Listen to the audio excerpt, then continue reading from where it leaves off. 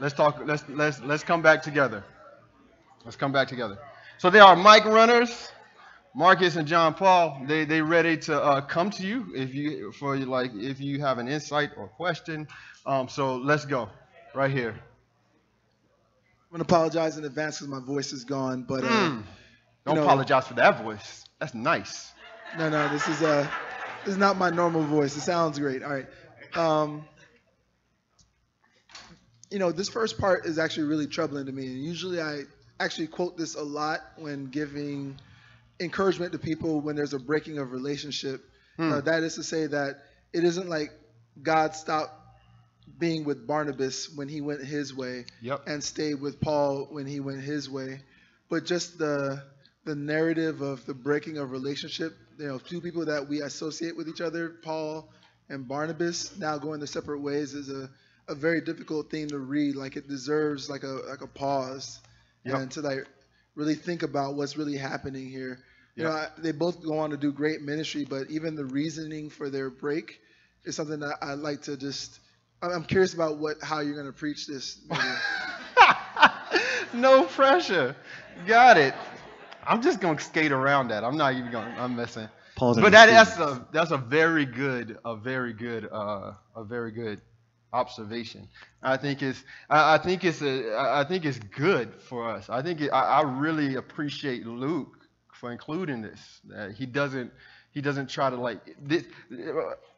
Acts is not necessarily a prescription other than a description of this is how the church was, this is how God moved. And I think it's something in that for us. It's something in that they would go into this mission, there would be a breaking relationship, and that's how it would start. Like they're sent with this unreconciled, out of this unreconciled moment. And I do want to talk about that a little bit. I found the passage to me, it was kind of troubling about when I think of Paul. And how I think of Paul, because first off, he doesn't want to have any grace for John Mark. And then secondly, he just got the word that, okay, we're not going to require circumcision. We're having grace through Jesus. And his first thing to do is to take a grown man and circumcise him. So when he had a chance to stand out on grace. So I just thought that was kind of odd for the way I think of Paul. Didn't seem fitting with him. Yeah. On the first read of this is very troubling. And I saw that too. I was like, wait, they just came to agreement you don't need circumcision. Then the first thing he requires for Timothy is, okay, you should be circumcised. It seems like he's a hypocrite. And then Paul, who after reading this, I went back and started reading some of his letters. I was like, man, Paul is for me, he was like the prototypical missionary. This is how you should be. But then I went back, there's times Paul's like, should I come back and should I bring a whip to you? Should I do that? It's some things that he said that we look and I think we romanticize it, but it was actually hard to deal with. And let's not forget, before Paul started, he was a persecutor of the church. He was zealous for the persecution of the church. Who's in here, Team Barnabas? Who's just like, Mark should be restored. Paul has no pastoral bone in his body. He is not being like Jesus. Who's like Team Paul? No, the kingdom is at stake here. Jesus just went back up into heaven. And what we know is that there's going to be persecution and martyrdom that's happening. Saying Jesus is Lord means Caesar is not. So what we do know, you're going to encounter some deep life-threatening friction. Why would you take Mark? Who's on that? Who's right there? That's gotcha. So, after I described the Mark people, y'all hands kind of went. The Paul people hands kind of went down. That's okay. I think there's something in that. I'll talk about it in a bit. One more. Where we at? Go ahead. So I'm totally Team Barnabas. Barnabas. One, yes. Because I was Mark, because I left the underground before we were the underground. Okay. And so sometimes people need time to think about and ask questions and try to figure out what is God calling them to do.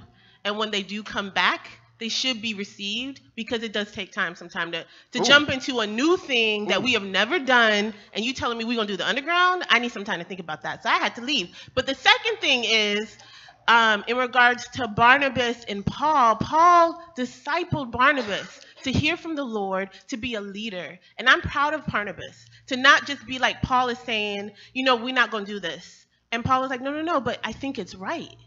And so this point comes when you are being discipled by someone, and you're no longer their disciplee. You are now, like there's a leveling that happens where you are both leaders now. Yeah. And the tension I feel for Barnabas is he could have easily said, okay, Paul, I'm gonna just stay back. I'm gonna take a couple of steps below when God is calling him to do and to lead and to now disciple someone else. Okay. Yeah, Barnabas stood up for Paul when he was like the church, the disciples wouldn't accept him. Like Paul was most recently known as a persecutor of the church, and Barnabas was like, no, God has done something. We should accept him. So it seems like Paul might be smelling himself a little bit, right? But then again, Paul, just recently, if you remember when he went to Iconium, was stoned for like preaching the word. Like people turned on him, and he was stoned to where they thought he was dead. And I think Lucas talked about this. And then they had to lay hands on him, and he got back up. So it's like Paul probably bears the wounds of what it takes. It was him who said, like, it's a lot that we have to go through to enter into the kingdom. Like he has the wounds of mission, like what it looks like to sacrificially give your life physically, wholly to this mission of God. And yet he was deserted. So he's dealing with some stuff. I actually believe this passage, like the word for us is not whether Paul or Barnabas is right or wrong. Because we could go through many a debate about who's right and who's wrong. Actually think what the issue is that both of them, they rub something in us. There's something in us that thinks, whether we say it or not, but there's something in us, and I like to call it our formulas for what it looks like to do good mission, what it looks like to be a good leader. We have these formulas, and these things, for me, I have these formulas, and they're not realized until I see something, until I see Paul, what I think like smelling something like, is this right? Is this thing actually right? And these formulas cause us to look at the world, to look at Jesus, to look at those we are called to look at the mission of God in a certain way that I think could be a little wrong. So I want to talk about, like, what is your formula for the kingdom? What do I mean when I say formula? I was speaking to a guy. I had just got done speaking at a conference. I was speaking to a guy. And he said, "Man, I want to be a warrior for the Lord." Like I was like, "Yeah." Like we was having the conversation started building up. And he was like, "I want to be a warrior for the Lord." I'm like, "This is my kind of dude." He's like, "I want to really do everything for the Lord." But I got a question. He kind of gets silent, and I'm like waiting for this deep question. He goes, "When I pray, should I refer to God as Jesus or the Father?" And I was like, I was like, is that your question? Like, is that what you wrestling with? Like, you want to be a warrior for the Lord, and you wondering, like, do you got that right? Like, am I praying, when I pray, do I say Jesus the Son, or do I say God? And he was serious. It's one of those moments where you want to laugh, but then you see the person is serious. You're like, oh, like, I need to, like, be in this moment. And I started to talk to him. I started to say, man, look, like, even when you pray your best prayers, it's like it has to be interpreted by the Holy Spirit. But then I was like, that's in the Bible, but I don't know if I remember quite what that verse is. So I was like, I tried to like just go, no, simply put is this: the grace of Jesus is afforded to you even in prayer. And you need to accept that, know that. He believed there was a formula for prayer, a way to do prayer that made your prayer reach God the right way. But in the end, he simply needs to know grace. Similar to him, I have ministry formulas. The ministry formulas are the conditions, the limits, the rules that we believe have to be in place for ministry to get done. It is a way that we think this is how ministry is supposed to go. And in most cases, we think this is what has to be true in order for ministry to get done the right way. I believe this passage messes with our formulas for leadership, our formulas for mission, and lastly, it calls us to join I would say a work that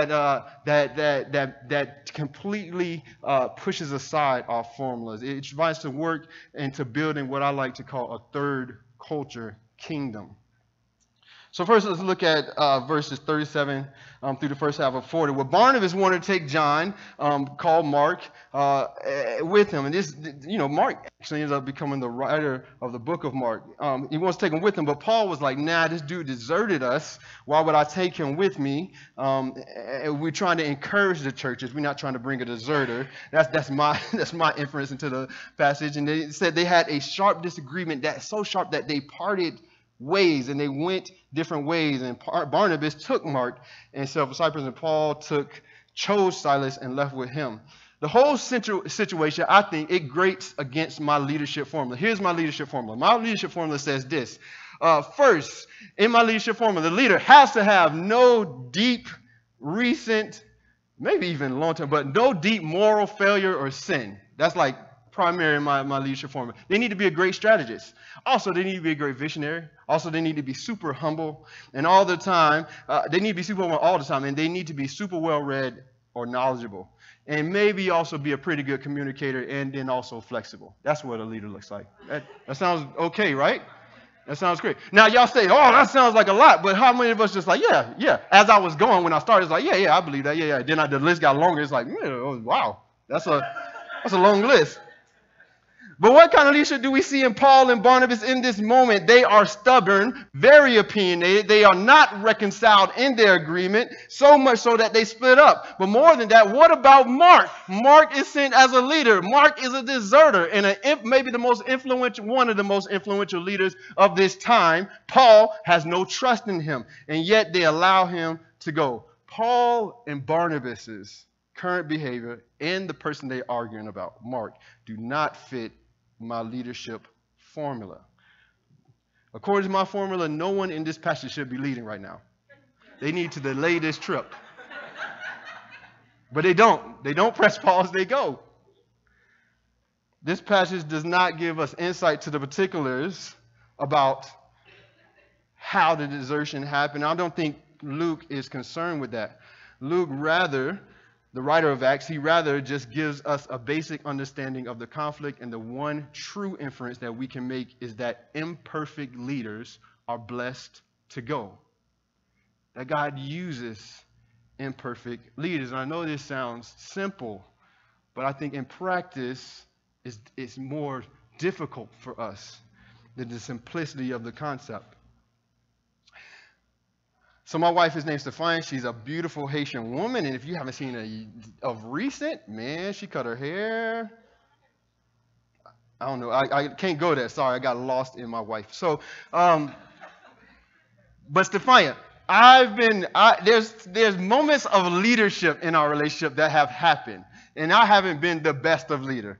I remember one time I took her on a date. We were dating. And I was like, man, I'm finna blindfold her. And I'm going to lead her to this special place. And so I didn't think it through. So I blindfolded her, and I pull up. We park on the road, and it's a busy intersection. So I'm like, trust me, Stephanie. So she gets out, and there's like cars whizzing by. She's like, what are you doing? Where am I? I'm like, trust me. And so I'm like, I'm not even thinking she's blindfolded. She doesn't want to go. And so she's literally walking like this. Like, what are you doing? And so I'm like, but I take her hand and I lead her across the street like she's not blind. I'm just thinking, oh, she's going to walk because she trusts me and I'm leading her. So I'm taking her across the street, but she's going, and there's like a car coming. I'm like, you got to go, baby, we got to go. So she's like almost falling. She's in nice clothes, like heels and stuff. And so she's like almost falling. And then we get across and I just hop up on the sidewalk. I was like, let's go. And I don't tell her, hey, there's a curb there. And she bit it.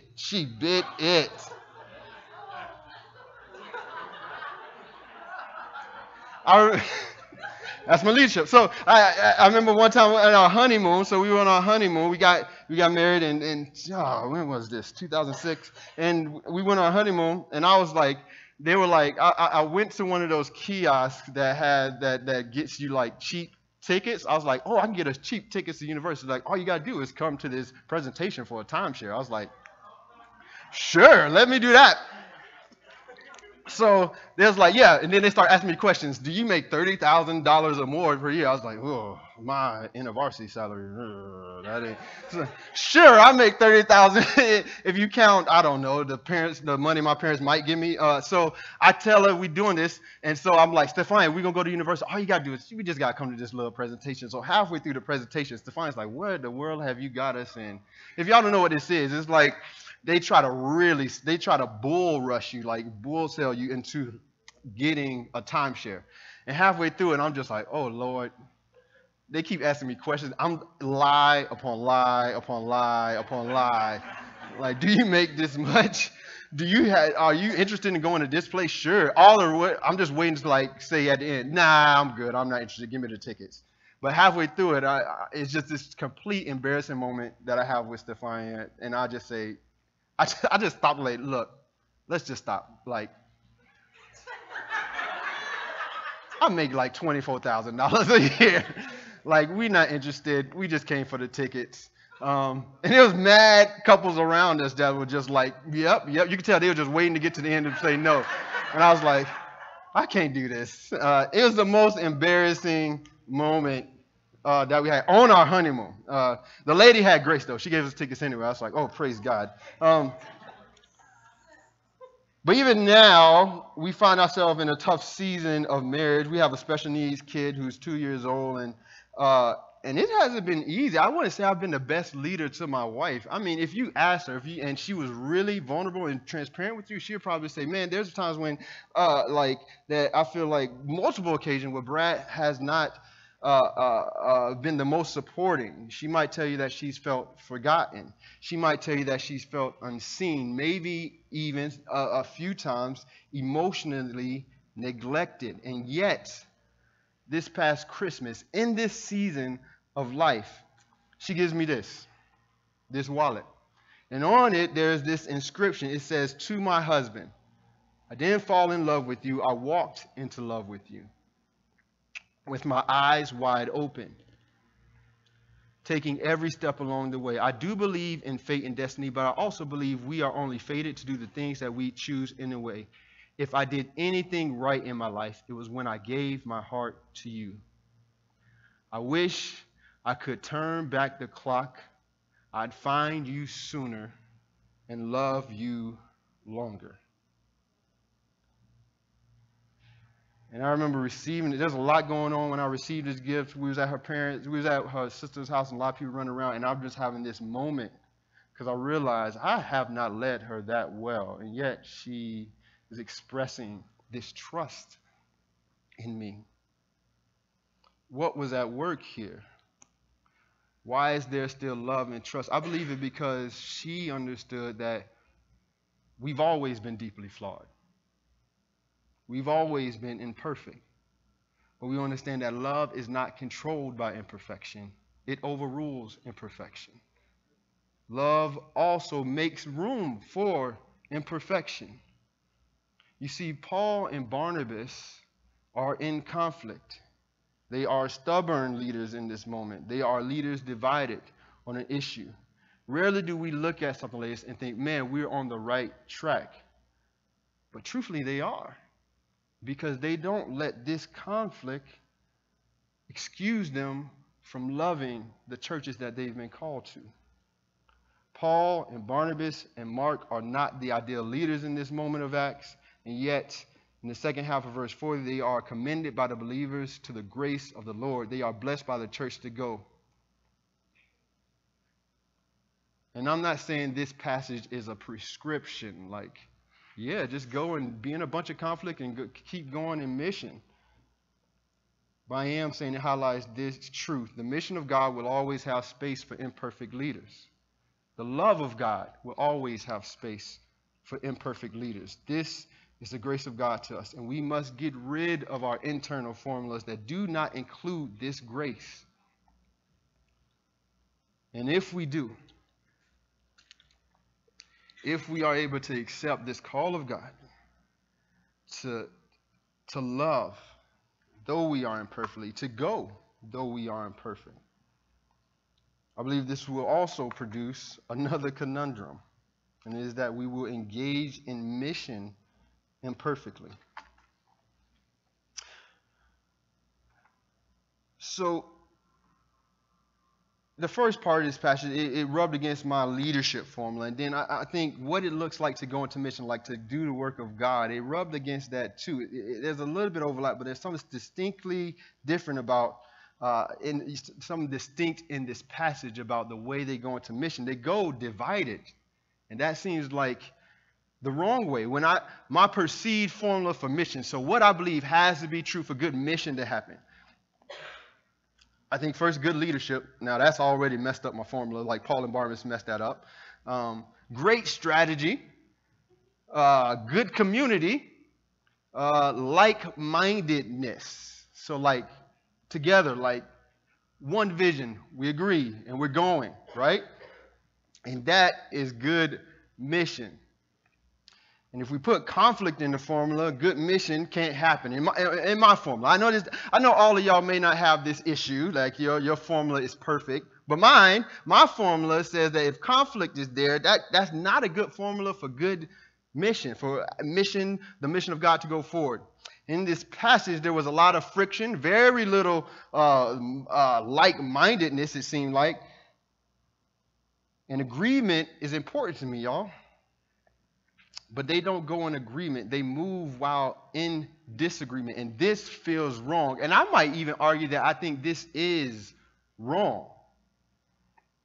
That this seems like the worst way to go. But still, they go. I'm just thinking, if this is me, if this is like underground, like if I put it with us, if this is the underground, I'm like, man, what did this moment feel like? It feel like, man, we need to go get the governing elders. We need to like get some prayer warriors to pray. Like we need to get this thing right before we go to like strengthen other micro churches. Like how you gonna go when your business ain't right? Right? Are y'all silent because y'all convicted or like I'm wrong? I'm by myself? Am I? Yeah? Okay. Okay. Hey, Creed, I release you from your silence. Help us out. Let's go, Creed. But this feels wrong. And yet they go. I believe they go because conflict is not meant to hinder mission. I think they go because I believe conflict is not meant to hinder mission. Do y'all remember lunch lines in elementary school? You remember lunch lines? Yeah? What's the most important? I should say lines in general. I remember lunch line was the most important line. That's the line you wanted to be up front for, right? Like you ain't nobody butting me when it comes to lunch line. Like all bets off. Even my best friend, you got to stay where you at, sir. You cannot be butting today. So I remember maybe the most intense time for the lunch line was when you had lunch after recess. So like y'all was at recess and then you ready for lunch. Because after recess, I went buck wild in recess. Like I'm in the sand in my head. I've been on the jungle gym. I've been on the basketball court. I'm the stinkiest kid in the school after recess. And so the lunch line was important. And it's like I walked around with like this sixth sense for when it was time to get in lunch line. It's like I could be doing anything. Soon as the teacher said, time to line up. Gone. I'm in there like swimwear. So I'm running. So that was that mad dash. It's like time to line up and everybody running. And I would book it to the line because I wanted to be first because I'm hungry. I'm tired. I need to eat. Everybody wanted to eat fast, especially after recess. And the biggest injustice was if somebody butted you. Clearly, I beat you to the line, and now you're trying to butt me. Like, that ain't going to fly. Like there would be, it was so amazing because it wasn't you that felt wrong, but everybody that was behind you felt wrong. And so if somebody butted you and you had them supporting you, they had to get back to the back of the line. But you know what always impressed me with lunch lines? What always impressed me was that one kid, everybody running the line, and they just chilling, just walking to the line. They don't care if they land in the back. They just walking. They're walking. And what impressed me the most is that they would walk up to the line and they would get there and people be running up and they'd be like, yeah, you can go ahead of me. Yeah, you go ahead of me.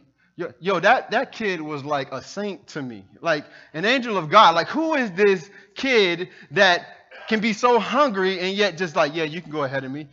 In fact, most of us thought, man, something wrong with you. Like something is wrong with you. Nobody thought much about that kid, but I think there's something kingdom about that kid. They are encountering a conflict of hunger. Their physical body aches, and yet they choose to be selfless. See, my formula for mission often starts with me being okay. My leadership has to be good. We have to be good. Things have to be good in our like missional community. But mission cannot start with us. It shouldn't start with us. It starts with God, and then prioritize of that is the needs of those we're called to. And then it's us. Then it starts with the ones who are called. Paul and Barnabas shows us this. Their conflict does not keep them from the work of strengthening the churches. They do not think so highly of themselves to put their conflict above the ministry the Lord has called them to. And here's the catch. Lest you think they did that they just said, yeah, let's just give a pass on conflict. No. If you keep reading Acts, if you look at Paul's life, if you read some of his letters, you realize that they don't forget the conflict. Now, it doesn't document how they reconcile, but they don't forget the conflict. In fact, later on in a letter to Timothy, Paul tells Timothy to come quickly because a disciple named Demas has deserted him. He's experienced desertion again. But he says, Timothy, this is what he tells him. Get Mark.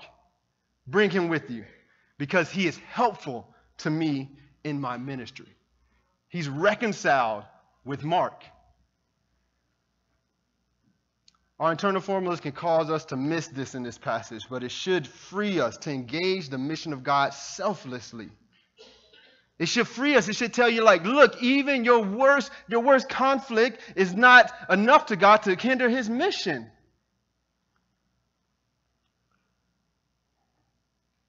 And I think maybe more personally to you is that we have ways in which we believe there's some conflict between us and God, and we think it excludes us from participating in the mission of God. And if anything, this passage is also saying, no, you are included. You can go.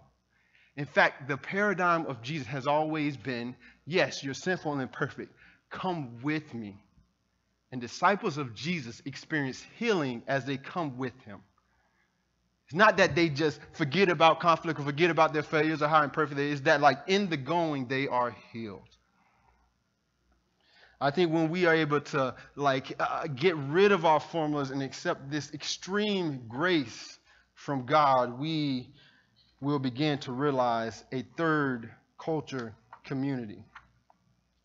Paul and Silas left. They were commended by the believers by the graces of the Lord.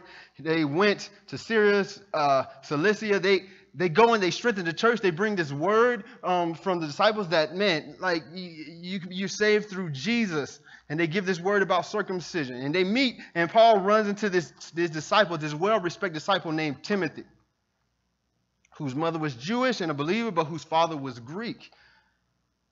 And Paul wanted to take him along, and this is where we see a little bit of like, man, that's weird. Like you're telling people circumcision, you don't need circumcision, but then you ask this kid to be circumcised. That seems weird. I think maybe to dispel it, in one sense, I'm not going to talk about this much. In one sense, that's just Paul saying, yeah, this is not circumcision is not a requirement. But he does not make it so that it's like some kind of missional dogma that they produce in the Christian realm, because the people that they're called to is still the priority. And so with Timothy, he would be more accepted by the Jewish community that they're going to be reaching. And so it's like whatever is needed to love them, to reach those folk, they're willing to do it. Timothy is actually pretty impressive to me. There's an impressive commitment that Timothy has. It is no easy thing to undergo circumcision. There is considerable pain that lasts a few days. And y'all, he is physically altering his body permanently for the sake of mission. And if you didn't know, a fun fact, circumcision is not reversible. Circumcision is not reversible. Thank you, Creed. Let's go. What is it that Paul sees in Timothy where he asks Timothy to take such a drastic step? I believe in one part is because Paul himself bears wounds and scars that will be with him for a long time. He understands that, man, Jesus, he bears wounds and scars that he's taken for all of eternity. And so the idea of physically altering his body is not that big a deal. It's what a disciple does for the sake of those they're called to. But also I think Paul, he sees Timothy as what we would call a third culture kid. There's something about the flexibility that Timothy has. I want to invite the worship team up as I wrap this up.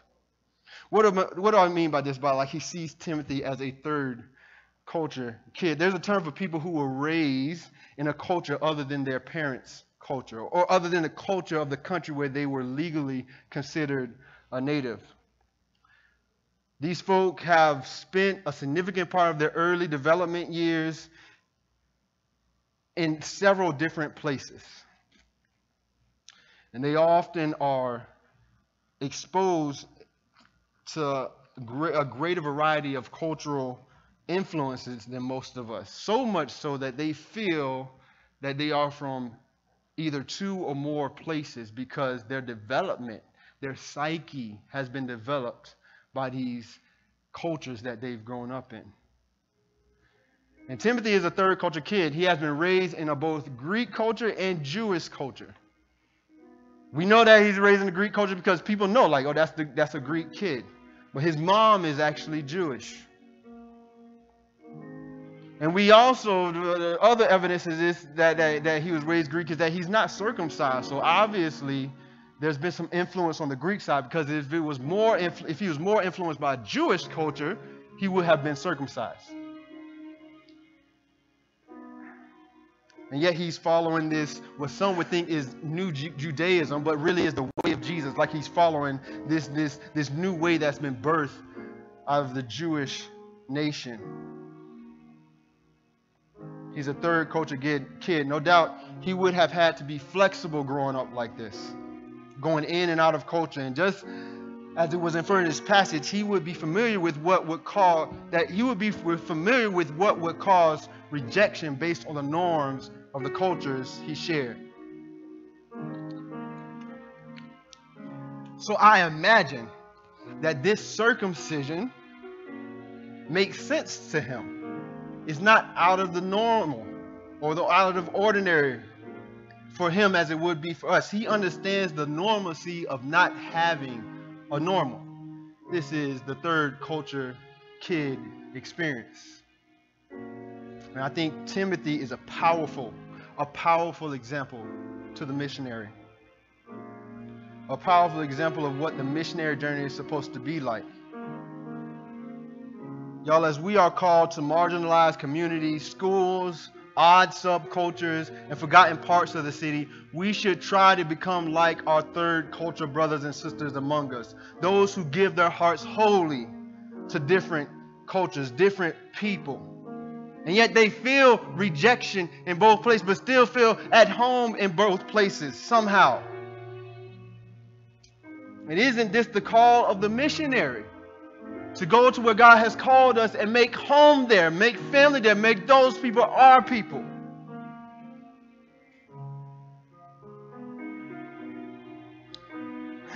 When I was young,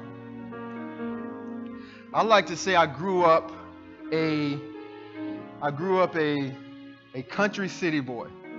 So Fort Myers, Florida was not really developed. And all around my house was like these thickets and woods. And so I thought this was normal when I was growing up, but I realized it wasn't. But a common thing for us, man, that we would say to each other, man, I had 4 brothers. Sorry. I don't know why this is funny to me right now. But a common thing for us would say, hey, Vic, Zach, that's my brothers. Hey, let's go outside. Let's go in the bushes.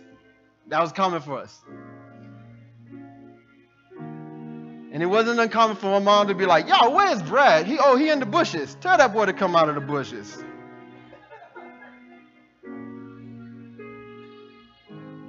Sometimes we would go in the bushes and we would just sit in the trees. And we would just enjoy this place that usually is reserved for animals. But it was our playground. It was a place of rest for us. Now, the bushes were always kind to us. I remember one time we like to just climb in the trees and like explore the bushes but stay in the trees. I remember one time we heard like the sound of a gator. You know what a gator sound like? We knew what it sounded like a gator, right? That's when we was kind of country. We was like, oh, that's a gator. So we going in the bush, we climbing trees, and we have to cross like this little canal about 7 feet wide. And it had just rained, so it was kind of deep. And we climb and we hear a tree snap, and my brother falls out of the tree into the water. Now all he knows is, wait, this is not where I belong. 2, we just heard a gator. Yo, I swear that boy walked on water out of the bushes into the house. Before you know it, he was like out into the house. The bushes weren't always kind to us. I remember my run brother, he was trying to swing on vines. We would try to swing on vines in the bushes, just trying to be adventurous. And one time he swung. Well, I wasn't there. So all I know, I see my brother running in the house, holding his butt. Like, ah! He's like crying. And I'm like, what happened? They was like, man, he was swinging on the vine. It snapped. He fell on the stick, dude. He fell on the stick. I had a friend who tried to jump from one side of the bush to the next, fell, landed on a rock. And somehow, every time you got injured, you always had enough adrenaline to get to the house. Like, get to the house where mama would put some witch hazel on it. That's what she would do, just witch hazel. It fixed everything. We always came out of the bushes with welts and scratches because the sticks would hit us and make us bleed. And so we always had scabbed legs. We didn't care. We always went back. It was a special place for us. There were so many memories of tree tag, and there was memories of climbing to the highest part of trees and seeing places in the city that we hadn't seen before. And as little kids, this was majestic to us. It was wondrous. We had memories of building ramps and just riding our bikes and jumping into the bushes because we could. Had memories of stealing tangerines off my Greenwich tree and going into the bushes and finding cool shade in hot summers. Enjoying sweet tangerines. We would tell jokes and stories to each other all day. Y'all, the bushes was a second home to us. Somehow, these inner city kids made the bushes a second home.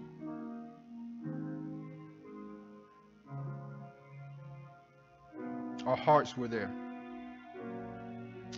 When we commit ourselves to the work of mission, there will be both hurt and joy. There will be unlikely places that you see that this is unlike the home I grew up in.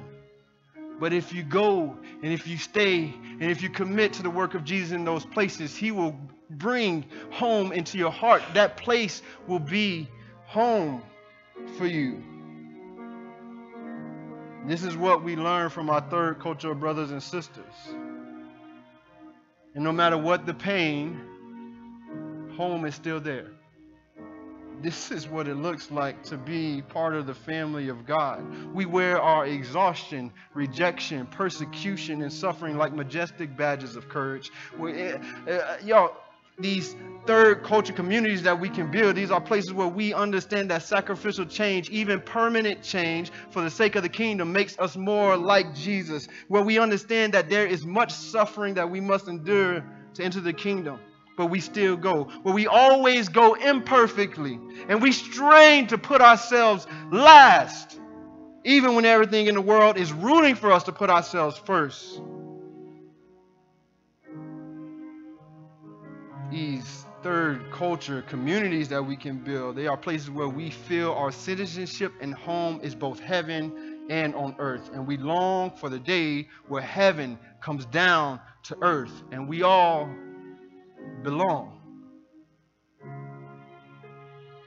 I believe our microchurches, the microchurch that you lead, is meant to be a place for that third culture kind of kingdom community. Previews into what will be eternally true. And at the end of this passage, it says that they delivered decisions reached by the apostles and the elders in Jerusalem for the people to obey. So the churches were strengthened in the faith and grew daily in number. The Lord grew the work, though there was imperfect leadership. Though mission didn't came out of a place of conflict, the Lord grew the work. Be encouraged, families. Our flawed leadership, our imperfect ways of doing mission, your microchurches are sacred vessels that embody a holy third culture that allows the kingdom, will allow the kingdom to expand, and the world needs this. The world needs this. And so my question for you as we respond to the Lord, how might God be pressing your heart to respond to Him this morning? What formula do you need to give up? Maybe it is you need to make amends with a leader. Or maybe you need to make some kind of amends with your personal leadership. There's something in you that has kept you from either advancing in leadership, saying yes to leadership, offering yourself to leadership. You counted yourself out, and you need to realize the Lord is counting you in. You need to give up that formula in you that excludes you from leadership and accept the grace of Jesus. And for other of us, it is that we need to resolve some conflict. We need to keep going in the mission God has given us, but we need to also resolve some conflict as we go. Some of it is hard things, really hard things that we need to confront as we do mission. And the threat that we perceive is that it's going to hinder our mission, but God is saying, no, my grace is for you. I am more powerful than that. You go, you engage conflict, and let me do my work. And then for some of us, you are that third culture kid where you for a long time have felt, where is my home? You have felt alone or out of place. And yet you are the best of us. You cross cultures with ease. You do not carry a bias for your own culture, and so you're able to go into different places and bring and establish home. And we need your voice, and you need to use your voice. And Jesus is speaking something specific to you today.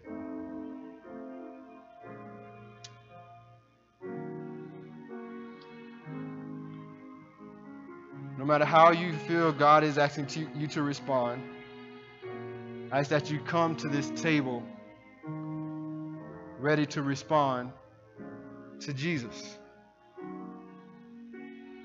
Jesus, who in a way himself was a third culture kid. Jesus, who had his home with the Father and the Spirit, who had his home in heaven, but chose to come to us to also make his home on earth. Jesus, who was different on earth, who came to his own. He who carried the divine and humanity in himself, came to those who were created by him, who also carried the image of God in them and who were human. And yet he was rejected. And yet he encountered permanent physical wounds. And still chose that this will be my home. This is the place I will call home. This is the people I will call. This is a place that I love. He died for us. And he rose again with all power in his hands so that we could experience the fullness of the kingdom with him.